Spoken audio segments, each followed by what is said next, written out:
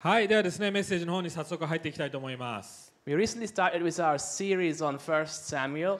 はい、1ヶ月ほど前にですね、サミュエル記のシリーズを始めました。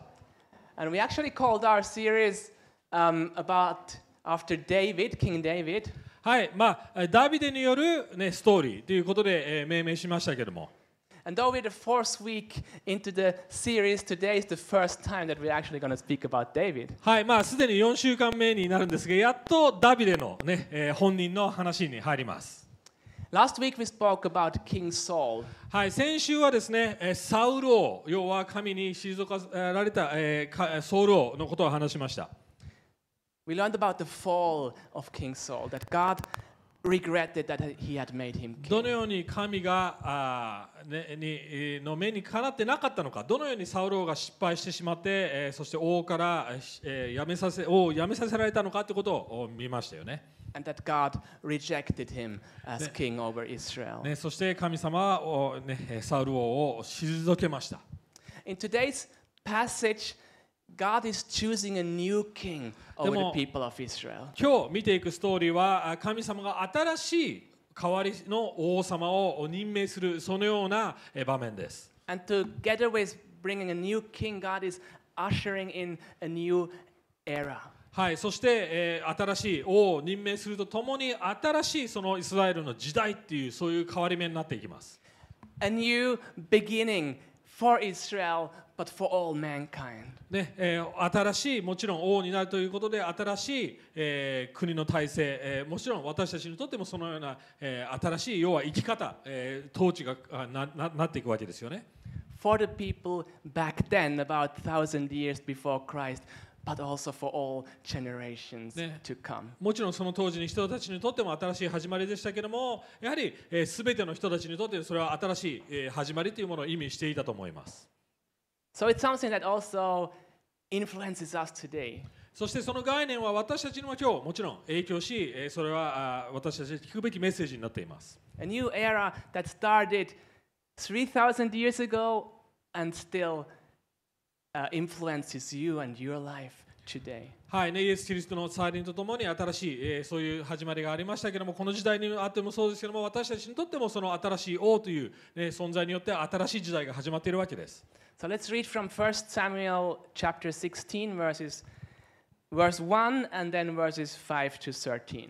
はい、ですね、第一サミュエルの16章1節、そしてその後飛ばして5から13を読んでいきたいと思います。We're reading in Japanese only, so if you're an English speaker, please read along on the screen or even better in your own Bible. はい、いつも通りですね、時間の関係上日本語だけで読めますので、英語の方はですね、スクリーンを見るか自分の聖書を開いてみてほしいなと思います。はい、ではですね、1節から日本語で読みたいと思います。主はサムエルに言われた。いつまであなたはサウルのことで悲しんでいるのか。私は彼をイスラエルの王位から退けている。角に油を満たせ。さあ、私はあなたをベツレヘム人エッサイのところに使わす。彼の息子たちの中に私のために王を見出したから。5節、そしてサムエルはエッサイと彼の息子たちを性別し、彼らを祝宴に招いた。彼らが来たとき、サムエルはエリアブを見て、きっと主の前にいるこの者が主に油を注がれるものだと思った。主はサムエルに言われた。彼の容貌や背の高さを見てはならない。私は彼を退けている。人が見るようには見ないからだ。人は上辺を見るが、主は心を見る。エッサイはアビナダブを呼んでサムエルの前に進ませた。サムエルはこの者も主は選んではおられないと言った。エッサイはシャンマを進ませたが、サムエルはこの者も主は選んでおられないと言った。エッサイは7人の息子をサムエルの前に進ませたが、サムエルはエッサイに言った。主はこの者たちを選んでおられない。サムエルはエッサイに言った。子供たちはこれで全部ですか。エッサイは言った。まだ末の子が残っています。今、羊の番をしています。サムエルはエッサイに言った。人を使わして連れてきなさい。その子が来るまで私たちはここを離れないから。エッサイは人を使わして彼を連れてこさせた。彼は血色がよく、目が美しく、姿も立派であった。主は言われた。さあ、彼に油を注げ。この者がその人だ。サムエルは油の角を取り、兄弟たちの真ん中で彼に油を注いだ。主の霊がその日以来、ダビデの上に激しく下った。サムエルは立ち上がってラマへ帰っていった。Okay. I separated the message into 3 points, and I'm starting with the first point about the king that God is choosing. What kind of king is he choosing? はい、今日の、ね、いつも通りに3つのポイントに分けています。でも最初のポイントはですね、神様がどのような王様を選ぶのか、神の、新しい王様ですね。はい。The second point is about the king or the kings that we are choosing. そして2番目のポイントは私たちがどのような王様を選んでしまうのかという様子を見てしまいます。見ていきます。And the third point is about that true king, that ultimate king, that shepherd king. はい、そして3番目にどのような王様を私たちが選ぶべきか、それは羊飼いである王、ね本当の王というポイントでやっていきます。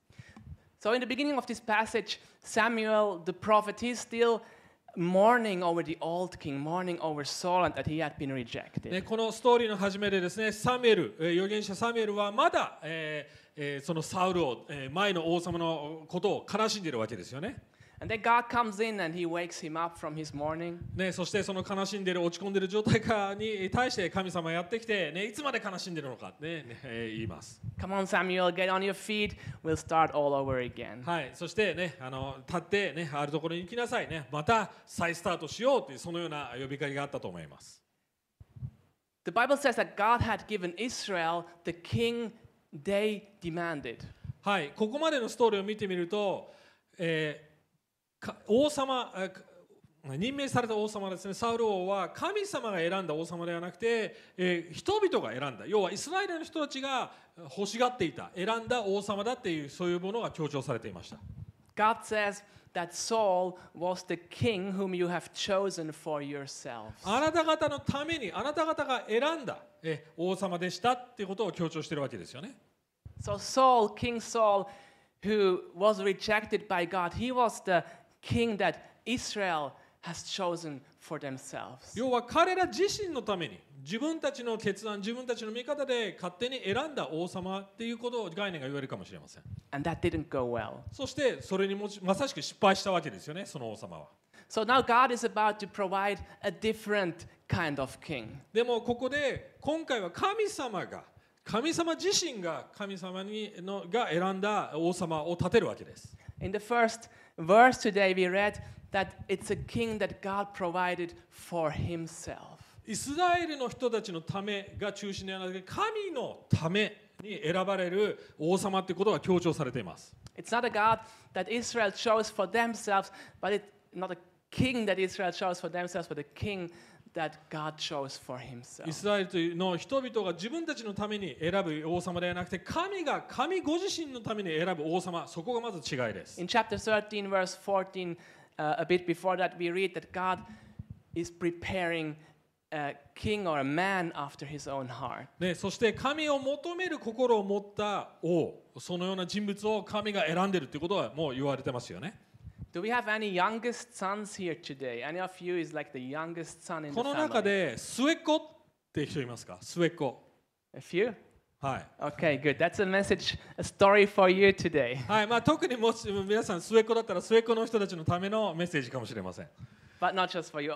Everyone else, you can still keep も your ちろ ears ん open and 長男 listen. でも大丈夫ですよ。今日は皆さんのためのメッセージではないです。でも特にもしかしたら末っ子のためのメッセージかもしれません。It's so funny how Jesse, the father of David, he's lining up all his sons according to their height, their age. ねまあ、この状況ですね、お父さんのエッサイがですね、自分の息子たちを背の高さから、まあ、年のが上か下かでずらーって並べるわけですよね。At least that's how I'm imagining the scene. And he sends one after the next according to whom he thinks is fit to be king. He sends them before Samuel. そしてサムエルの前に彼らを一人一人立たせてですね、多分こいつが可能性があるだろうというそういう順番によって前に立たせるわけです。It reminds me of the sports lessons back in Shogakko at school. Your school? Yeah. はい。まあ、それを状況を考えると、自分がですね、その学校に行ってた時のことを、そのスポーツのね、そういう状況を思い出します。Oftentimes before playing a game in the sports lesson, we had to line up according to our size. And I was the second last always, like the second smallest in my ね、なんか class. 試合や、ね、その体育のゲームをやるときに必ずね背の順番に立たせられますよね。そして自分はいつも最後から2番目一番小さい方の順番だったんですね。 And then some people, they were choosing from that line, they were choosing people to join their team. And I usually ended up being one of the last ones to be そして chosen. 背の高い方からねそのチームに選ばれていくわけですよね。そしてまた自分は背が小さかったので一番最後の方になんか仕方なく選ばれるようなそのような感じでした。 But here in this story, God comes in with this game-changing statement that He's making. ね、でもここで神様がやってきて本当にその要はイスラエルのゲームを変えるような、ね選び方をするわけですよね。 Can I have the Bible verse next ね one? 聖書の箇所次の聖書の箇所ちょっと出してもらえますか。 But the Lord said to Samuel, do not look on his appearance or on the height of his stature, because I have rejected him. For the Lord sees not as man sees. Man looks on the outward appearance, but the Lord looks on the heart. はい、主はサムエルに言われた彼の容貌や背の高さを見てはならない。私は彼を退けている。人が見るようには見ないからだ。人は上辺を見るが、主は心を見るって書いてあります。 Okay, I am small and I pretty much suck at sports. はいね、自分はある意味共感できます。背も小さいし、スポーツも全然できない方です。 But God doesn't really care about these things, about the outward appearance. ね、でもここで、ね、神様がしっかり言っているのはそれは外側の要素を神様は見てはいない。そういうの人の能力だとかそういうものが一番重要じゃないと言ってますよね。 He cares about my heart. ね、自分の私のたちの心を見てくれてるって言ってます。 That passage, when I started to read that, it had been really soothing to my soul. でその似たような状況にいる私にとってはこのような聖書箇所を読んだ時にやはり励まされました。本当になんか、ね、平安が来ました。 Until I got to learn a bit more about my own heart. でも自分の心の状態をもっと学んで気づいた時までです。 And that it isn't that great either. 要は自分の心もそんな良くないんじゃないかということに気づかされました。 What is it about the heart that God means here? ここで主は心を見る。どのような心を見てるんでしょうか。 In the first few chapters of 1 Samuel, there's a theme going on about weight. ね皆さん覚えてるかもしれませんが、この最初の方のサムエルでその重さっていう概念を覚えてますか。 Do you remember Eli? ね、エリの話を覚えてますでしょうか。 It says that he was heavy and he fell off his chair and broke his neck under his weight. ね、エリは、ね覚えてると思いますが、自分の、ね、体重をバーベキューで肥やし、どんどん太っていって、自分の体重に押しつぶされて首の骨を折って死んでしまいましたよね。If you want to learn more about that weight theme, then listen to our messages until here. もうその概念をもうちょっと知りたければ、ね、2つ目のメッセージを聞いてみてください。 Now in chapters 8 to 17, we have a different theme going on, a theme about hate. Hate? はい、でもその後にですね、その重さっていう概念から強調されて、また違った概念が強調されているんです。それは高さ、height、そういう概念が、要は重さのではなく高さという概念が強調されています。 When Hannah, the mother of Samuel, brought him to the temple to pass him on to the temple, he was singing that song that is kind of leading and guiding into both books of Samuel's. はい、ハンナさんがですね、自分の息子サミュエルを育て、ようとした時ですね、2章でその彼女の歌、賛美の歌が載っています。実はその歌にもうすでにこの、なんていうんですかね、高さだとかそういう概念というものが強調されています。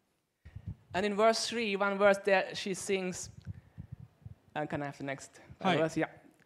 Talk no more so proudly, let no arrogance come from your mouth, for the Lord is God of knowledge, is a God of knowledge, and by him actions are weighed. はい、ここにも2つのテーマがありますよね。おごり高ぶって多くのことを語ってはなりません。横柄な言葉を口にしてはなりません。誠に主はすべてを知る者、その御業は計り知れません。英語では私たちの行動を計るっていう言い方をしています。The word proudly that is used here is the same word that they used for hate to introduce Saul and Eliab. はい、日本語では、明確ですよね。高ぶる、要は高さっていう概念が載ってますけども、ヘブル語では実はオリジナルのその言葉では、高ぶるイコール自分を高くするっていうそのような意味合いなんですね。It actually also works with English, kind of like, don't talk so highly about yourself. で英語でもこういうふうに書いてあるんですけども、自分を必要以上に高く大きく見せるなっていうそういう概念が書いてあります。High and proud renders the same word in Hebrew. 要はプライドを持つことイコール自分を高くしようとする、そのような概念になります。There's the theme of height and pride. It symbolizes the truth that Hannah sings here, that God brings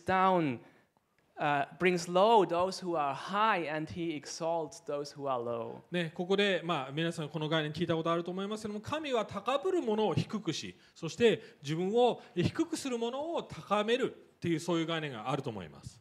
The theme of height and bringing those low who are high and proud, it also goes on, as you probably know more about the story, when the little David kills the giant Goliath. ね、この高さ低さ低から高いってそのテーマはずっと続いてますよね。サウルもそうでしたけども、またこの後ダビデをもう小さい、その幼いダビデがゴリアテ大きな存在を倒す、そういう概念にもつながってきます。So this is also a message today for all of you who are tall. なので長男または背の高い人たちのためにもメッセージがあると思います。No worries. High is meant in a sense of proud. It speaks about pride more than physical height. It just symbolizes. ね、でもここに言ってるのは背が高いからはいあなたは高ぶってますって言ってるわけじゃないんですね。心のことを言ってるわけです。要はプライドが高すぎることがいけないってことを言ってるわけですよね。And low is used in a sense of humble. ね、そして低いっていうことはその背の低さではなくて謙遜さのことを言ってると思います。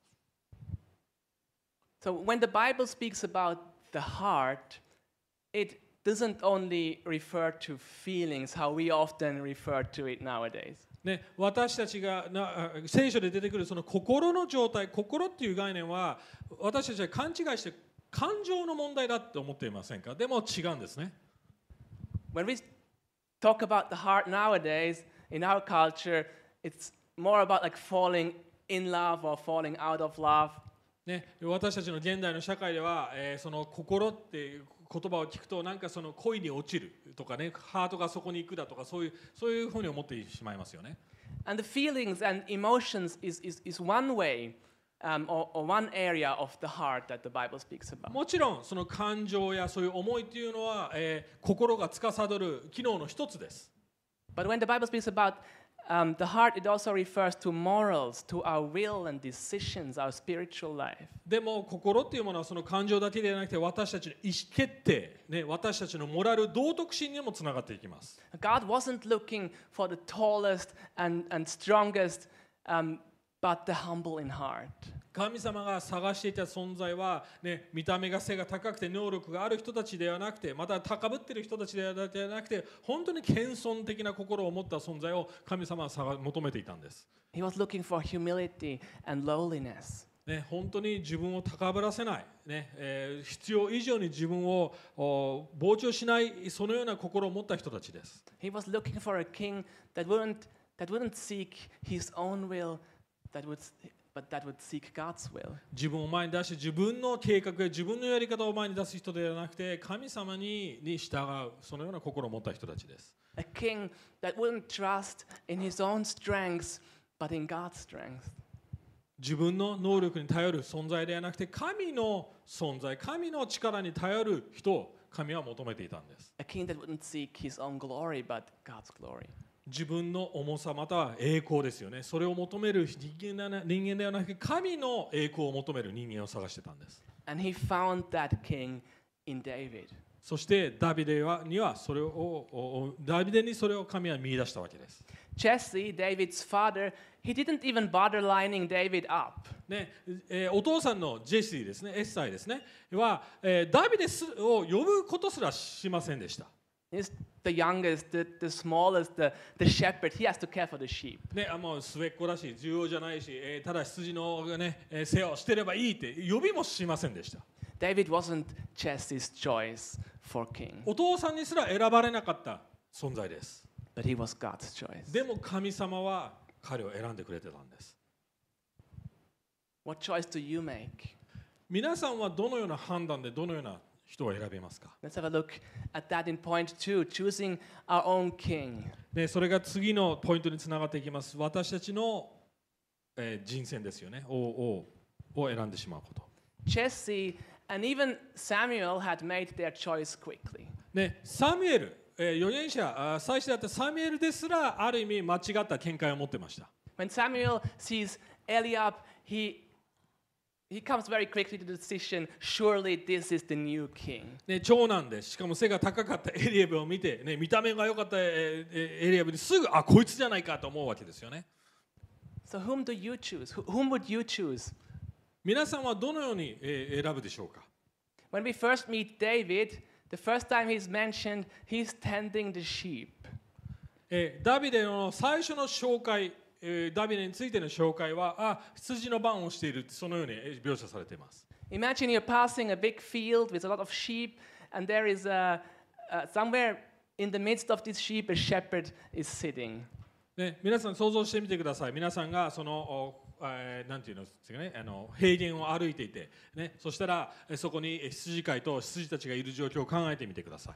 Would you walk up to the shepherd and ask him to become the CEO of an international multi-million-dollar firm? ね、皆さんその羊飼いを見て、ね、そこに行って、あなたを雇いたいです。どうか私たちの会社の、大企業の CEO になってくれませんとか、なってくれませんかとか言うでしょうか？Probably is not your first choice, right? 皆さん多分選ばないと思います。そのような羊飼いね、平原でなんかしているそのような存在は。Most of us don't appoint CEOs, but we all have to appoint a king over our lives. もちろん私たちの普段の人生で私たちは CEO を選ぶことはしません。でも実は私たちは毎日自分の王様という存在を毎日選んでるんです。All of us choose something or someone to rule our hearts. 私たちは毎日自分の心を導いてくれる、治めてくれる、自分の人生を、統治してくれるそのような何か人であれ物ですら、そのような王的な存在を霊的に探しているんです。And we daily make these choices. そして毎日その決断を選ぶ決断というものをしています。Oftentimes we choose people to rule over our hearts. ある時は私たちは自分が頼れる人を選びます。Have you ever blamed your spouse or a friend for saying something like this? Like, I reacted that way because of you. 皆さん自分の旦那やまたは奥さんまたは他の人でもいいです、あなたがこうしたから私はこのように怒ってしまいました。そのような言い訳したことはありませんか？ Because you did that or said that, I reacted how I reacted in response to that. あなたのせい、あなたがこのようにひどいことを言った、このような言い方をした、これをしたから私はそのような反応をしてしまいましたっていう言い訳です。Because you provoked you. It's your fault that I got angry. あなたが私をイライラさせた。あなたがそうしたせいで私はこうなったっていう言い方です。I guess most of us have experienced that, at least I have. 人のせいにそのようにしたことはほとんどの人があると思います。But when you blame others for your own choices, your choice to be angry, your choice to pout, your choice to attack or withdraw, you basically make others king over yourself. 要はそのように他の人の影響でこうなったっていうそういう決断をしているとき、そのように反応するとき、怒ったりするとき、結局その人の影響、要は支配下影響に自分を入れてるわけですよね。だからその時点である意味その時点で自分の、そういう王様支配してくれる影響する人を選んでいることになります。You make these people king over your emotional state. 自分の感情状態を左右させるような存在として選んでしまっているわけなんです。What your wife or your husband does makes you react like this. You're basically a slave to them. もし私たちがそのように過剰にその人が何かをしたせいでそうなってるって言い訳をしてるなら結局その人を自分の王的な存在として見てるわけです。Your decisions, your actions, your reactions become dependent on their rule. 要はその人たちの振る舞い、その人たちのあり方に私たちは依存してしまっている、頼ってしまっているってことなんです。We also oftentimes choose things, not people, but things to rule over our heart. またある時は私たちは人ではなくあるものに頼ろうとします。I am a missionary and I'm not here with a big organization, so I don't really have a good, well thought out retirement plan. はい、私は宣教師でここに来ています。でそしてすごくお金を持った組織から送られているわけではないので、ある意味ですね、自分の老後、なんていうの、年金プランというものがちゃんとしてないので、結構そのことで心配になります。And you may be wondering, why is he thinking about retirement with 25? ね、なんで25歳、ルカスは25歳じゃないですよ、はい、25歳じゃないんですけども、なんでもうその時点ですでに年金のことを考えてるんだ、ね、定年退職することを考えてるんだと思うかもしれません。Well, that's just how I look like. はい、I'm actually turning 40 this year. はい、実は40歳、今年で40歳になります。Sometimes you have to do something good to your soul. はいね、たまに自分は若いんだって言い聞かせなくちゃいけないんですけども、はい、As I'm getting older, I'm spending more thoughts on good solutions. How can I solve that problem? もちろん年が取っていくとともに老後どうしようかってね、そのために、しっかりね生きていけるために、準備はしなくちゃいけないわけですよね。But recently I'm spending a lot of time on Sumo checking the market for real estate. ね、だから例えばその老後のあれを確定させるために、例えばスーモですよね、家を買うためにスーモで物件を探したり、必要以上にそこに時間や、努力、気を使ってしまっている自分がいます。 Too much time. 必要以上にです。それを時間かけすぎているって気づきました。 Starting to not just plan the future well, but starting to worry about the future. 未来の、ね、ために、将来のために計画することは悪くないことです。でもそれが心配になりすぎている状態なんです。 And I'm starting to let worries about financial provision rule my heart. でそしてどのようにお金を稼ぐだろうか、どのようにお金を確保すればいいんだろうか、そういうところに心が向いていってしまいます。 What king do you choose to rule over your heart? 要は同じ状態ですよね。要はそれの存在を追おうとしてしまっているんです。皆さんはどうでしょうか。どのようなものに流されていますか。 What kind of people, what kind of things do you choose to rule your heart? どのような人々、またはどのようなもの、存在に振り回されていますか。 We all crave to satisfy our desires. 私たちはみんな自分が欲しいというもののために、生きて、そしてそのために王を立てるんです。 That's natural, we all do that. 私たちはそれを毎日してるんです。自然にそれをやってしまってるんです。 And we are doing that, we are driven to take care of ourselves first. そしてまず自分の安全安心、自分の存在を確保しようと言ってそのような決断をしているわけです。 But the kings that we choose for ourselves, they oftentimes don't give what we want from them, that they actually exploit and plunder our hearts. でも私たちがそのように神様以外で選んでしまう王様たちですよね。は結局私たちを裏切り、私たちが本当に求めているものっていうのは与えられない存在だと思います。 As we turn to them for help, they maybe give us a sudden rush. ね、私たちがそこに頼って、そしてそこに求めてもらうときに私たちは結局がっかりさせられま They す。 maybe give us a deceptive victory. ね、そして嘘の成功だとか勝利というものを約束してくれますけれども、それが継続できません。 And then they leave us with an empty heart and an even bigger craving to make us return to them そ again. してもっともっとがっかりしていけばがっかりしていくほど他のもっと大きな王たちに頼っていくことになるわけですよね。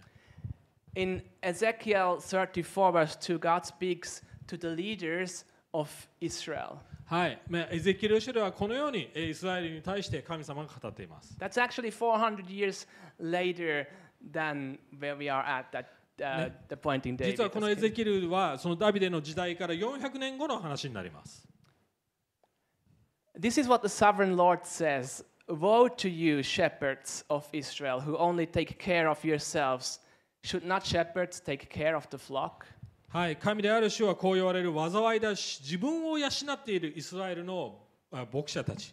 牧者が養わなければならないのは羊ではないかってイスラエルを叱っています。 Just like our own kings that we choose to rule our hearts, these leaders of Israel also only took care of themselves. ね、サウルもそうでしたし、また私たちの人生で選んでしまう王様たち、物であれ人であれ、結局、その後のリーダーたちも自分のために私たちのためではなく自分のために生きているようなそのような牧者たちでした。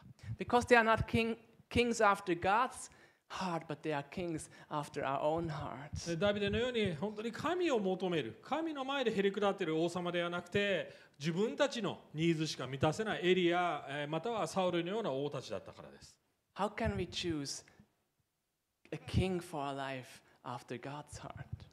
神が求める、神が選んでくださるそのような王様、私たちもどのようにそのような存在をしっかり選ぶことができるんでしょうか。 Let's have a look at that in our last point. それが最後のポイントに入っていきます。 Choosing the shepherd king. 羊飼いの王を選ぶってことですね。God took David from being shepherd over the flock of his father to being shepherd over the whole people of Israel. ダビデは父親の羊たちを面倒見る羊飼いから昇格させ、神様が昇格させ、イスラエルの人々を導く、要は羊飼いをする、そのような王様として要は昇級させたわけです。The job description actually didn't change that much. Just he was tending the sheep, and now he was meant to tend the people of ある意 Israel. 味職務内容は変わってないですよね。ジョブディスクリプション JD は変わってないわけです。羊飼い、その小さな羊飼いのスケールから人々を導くって大きなスケールに変わっただけです。God wasn't looking for a worldly king that uses worldly authority and lords it over them. ね、神様は他の国々の王様たち、要は自分の権力を使って支配するような王様を立てようとしてたわけではないんです。He wasn't looking for a king who exploits the people for his own sake. ね、自分のために、ね、利益を、ね、分取りして、サウルもそうしてましたよね。そして自分のために、使うようなそのような王様を求めていませんでした。No, he was looking for a shepherd king. 羊飼いのような、要は羊を本当にケアするようなそのような、心とスキルを持った王様を探してたわけですよね。 A king who doesn't exploit the sheep but protects the sheep. 羊を利用するような羊飼いではなく、羊を守る羊飼いです。A king who isn't oppressing his people for his own benefit but who gives himself for the benefit of the people. ね、羊を自分のために使う、そういう存在じゃなくて、自分の命を羊のために捧げる、牧者として捧げる、そのような態度を持った人です。David, when he was tending the sheep, he risked his life several times when wild animals came at the sheep. これは聖書に書いてありますけれども、ダビデは羊飼いとしてさまざまな状況で、危険な動物から守りましたよね。ライオンが来た時にはダビデは、それを倒しました。God was looking for a selfless king. 神様は自己犠牲をできる、そのような存在を探してたわけです。A humble king. 謙遜的にそのように、生きている人です。A lowly king. ね、本当に自分を高ぶらせない王様です。The prophet Ezekiel we read before, he warned the leaders of Israel who were unfaithful. ね、だからその神様の御心をしない、自分たちのために生きているような王様たちを神様は叱責しました。He warned these unfaithful shepherds who were only caring for themselves. ね、イスラエルの王たち、歴代の王たちは結局自分のために生きていた、そのような王様たちだったんです。And then he goes on prophesying. でもそのエゼキエル、預言者エゼキエルももっと素晴らしい王様が来るっていうそういう預言をしています。So let's read from verse 23 in the same chapter. はい、23節読んでみたいと思います。I will place over them one shepherd, my servant David, and he will tend them. He will tend them and be their shepherd. はい、私は彼らを牧する一人の牧者、私のしもべダビデを起こす。これもう400年の後ですよ。彼は彼らを養い、その牧者となるって予言をしています。Obviously, God doesn't mean the David who lived 400 years earlier. もう400年経ってるので、この時にはもうダビデ生きてないですよね。だからダビデ本人を言ってるわけではないんです。He is promising a new David. もっと素晴らしい、新しいダビデを私たちのために用意してくださるという約束なんです。A new and better David. ダビデよりも優れた牧者を予言しているわけです。A shepherd king who will reign with humility and compassion. 羊飼いである王、私たちを守り、そして憐れみを持って導いてくれる王様です。He was prophesying this true and better shepherd king who is Jesus. もっと素晴らしい、要はイエス・キリスト、本当の牧者のことをここで言ってるわけです。David was a good shepherd. ダビデは良い羊飼いであり、良い王様でした。He was willing to risk his life for the sheep. 自分たちの人々のため、羊のために自分の命を懸けて守るような、そのような素晴らしいリーダーでした。And later, on countless times, he risked his life for the people of Israel. ね、その後何度も自分の命を懸けてイスラエルの人々を守り生きましたよね。But Jesus is the ultimate shepherd. でもイエス・キリストが究極的な私たちにとっての羊飼いです。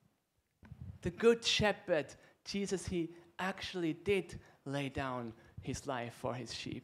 そのイエス・キリストでは羊飼いであるイエス・キリストは実際に本当に命を私たちのために捨てました。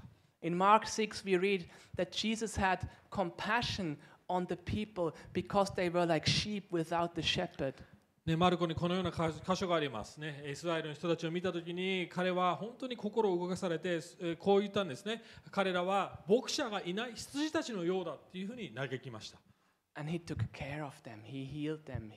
He provided for そ them. してイエス・キリストは彼らを癒し、そして彼らに教えました。He is the shepherd king who came to replace those false kings in our lives. 要は私たちの偽の王様たち、私たちが選ぶ偽の王様たちの本当の代わりになってくださる存在がイエス・キリストだということなんです。He came to replace those kings you have chosen to rule over your life. 皆さんが自分たちのために自分たちで選んでしまった王様ではなくて、本当の王様が私たちには必要だということなんです。Those kings who rule with an iron fist over your life and exploit your heart. あなたが人生の毎日選んでいる王様たちは結局あなたを裏切り、そして苦しめます。He has compassion on you. でもイエス・キリストは私たちに憐れみと優しさを持って守ってくれます。He is that humble and lowly king. イエス・キリストがまさしく謙遜的な神の御心にかなった王様ですよね。Jesus and also David, they didn't need to make themselves tall because they were already tall. ね、特にイエス・キリストですね、彼自身はもうすでに偉大な存在でした。でも自分をそのように大きく見せる必要はなかったわけですね。そしてダビデもそうでした。They were tall, they were big, they were great in their hearts. ね、もう神様の前ですでに彼らは大きく、そして高い存在でした。でも自分たちを低くしました。But they became small for others. イエス・キリストは一番偉大なものであったのに小さく、要は赤ん坊になってやってきたわけです。Jesus humbled himself and became small so he can make us who are small truly tall. イエス・キリストが小さくなった理由は私たち本当に小さいもの、現実的に小さく取るに足りないものが大きくされるためです。I say it again because it's so important. Jesus humbled himself and became small in order to make us who are small truly tall. これ重要なことです。私たちが小さな存在、取るに足らない存在を大きくするためにイエス・キリストは自ら小さくなったんです。When David wasn't even considered to be in the line or an option to become king, he didn't make a big deal in his heart. ダビデは選ばれなかったとき、お父さんにすら言われなかったとき、別にそこで反応したり怒ったり、ねそういうことはしませんでした。He was humble and so he was humbly just caring for the sheep. お父さんに言われたことを謙遜的にこなしてたわけですよね、忠実に。But when it was necessary to stand up for others, he was able to act bold and kill the giant. でも必要な時に彼は勇気を持って自分の力でなく神に頼って成し遂げる、そういう成功を収めました。And kill the lions and bears and whatever was attacking his sheep or the people of Israel. 要は普段は謙遜的なんですけども、いざという時ですね、行動を起こし大胆に行動できる自信も持っている人なんです。In a greater way, Jesus is both the lowly shepherd of our souls and a great warrior for righteousness. でもイエス・キリストもそれ以上に存在です。謙遜、私たちのために小さくなる、悪ん坊にすらなるような存在と同時に、私たちの罪を解決し、そして私たちの敵を滅ぼしてくださる、そのようなウォリアー、戦士でもあります。When we are feeling small, we are choosing kings and idols to give us a feeling to make us feel bigger, make us feel tall. 先週学びましたよね。私たちが小さい存在だって思ってしまうときに、私たち自身が自分を大きく見せるために王たち、自分の勝手な王たちを選んで自分を大きく見せるんです。We naturally go for Saul.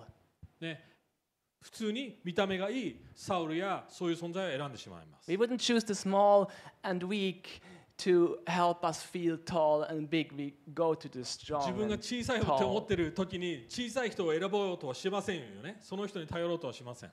But God offers us a better king. He offers us this shepherd king. He offers us Jesus でも Christ. 神様の提供、神様の答えは、いや、あなたのために低くなったその羊飼い、謙遜的な王様を選びなさいというチョイスなんです。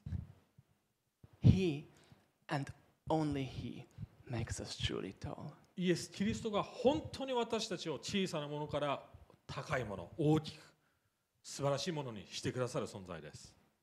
He and only Jesus offers us true rest from our oppressive kings. そして私たちが奴隷となってしまっている偽物の王様から解放してくれるのは神様のチョイスであるイエス・キリストそのものです。Jesus offers true rest for your souls. 私たちが必死になって自分を大きく見せているそのようなところから本当に休むことができるのはイエス・キリストを通してだけです。To finish this message, I want to ask you or encourage you to do two things or think about two things tonight before you go to bed. ね、終わりに2つのことを皆さんに、考えてみてほしいと思います。そして、吟味して、まあね、今日、ね、励まされて寝てほしいなと思います。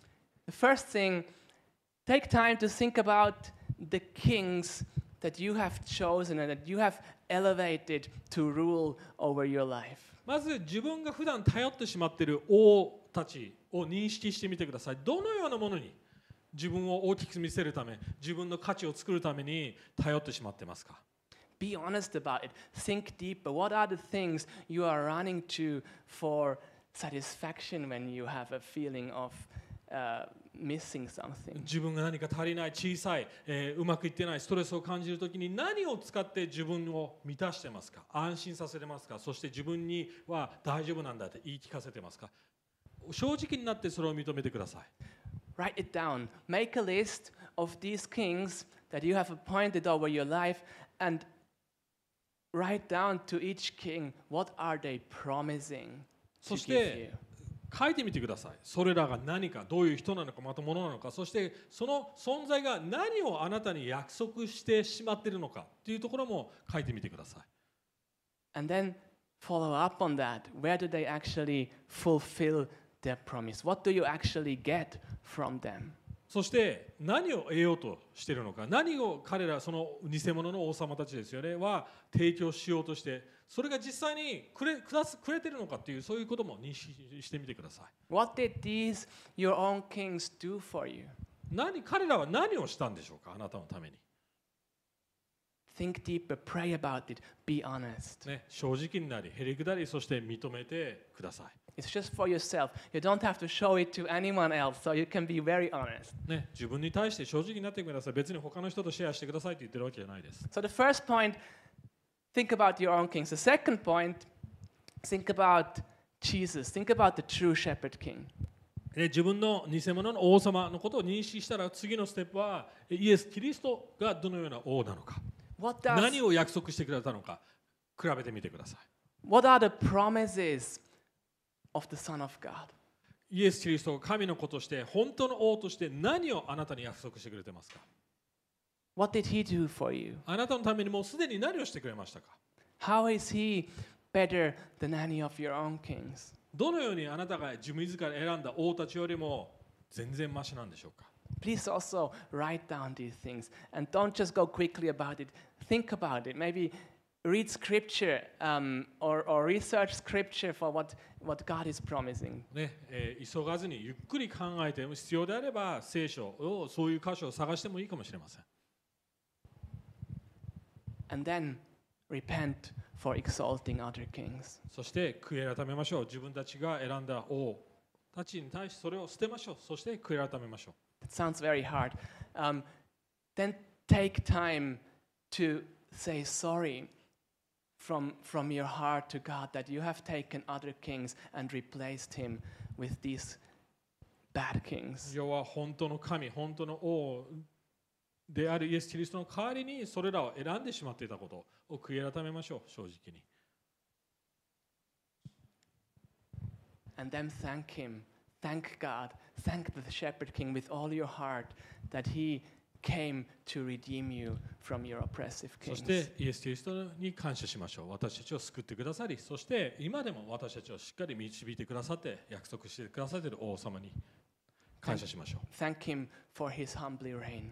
う。ね、そして彼が優しく私たちのためを思って守り導いてくださっている現実を感謝しましょう。 And then do that every week from now on and recognize how you keep growing away from your own kings and towards ね、 the それを true ね、 king. 本当に毎週毎日やってみる必要はあると思います。そしてどのように自分がその中でイエス・キリストに頼りて成長していっているのか認識してみてください。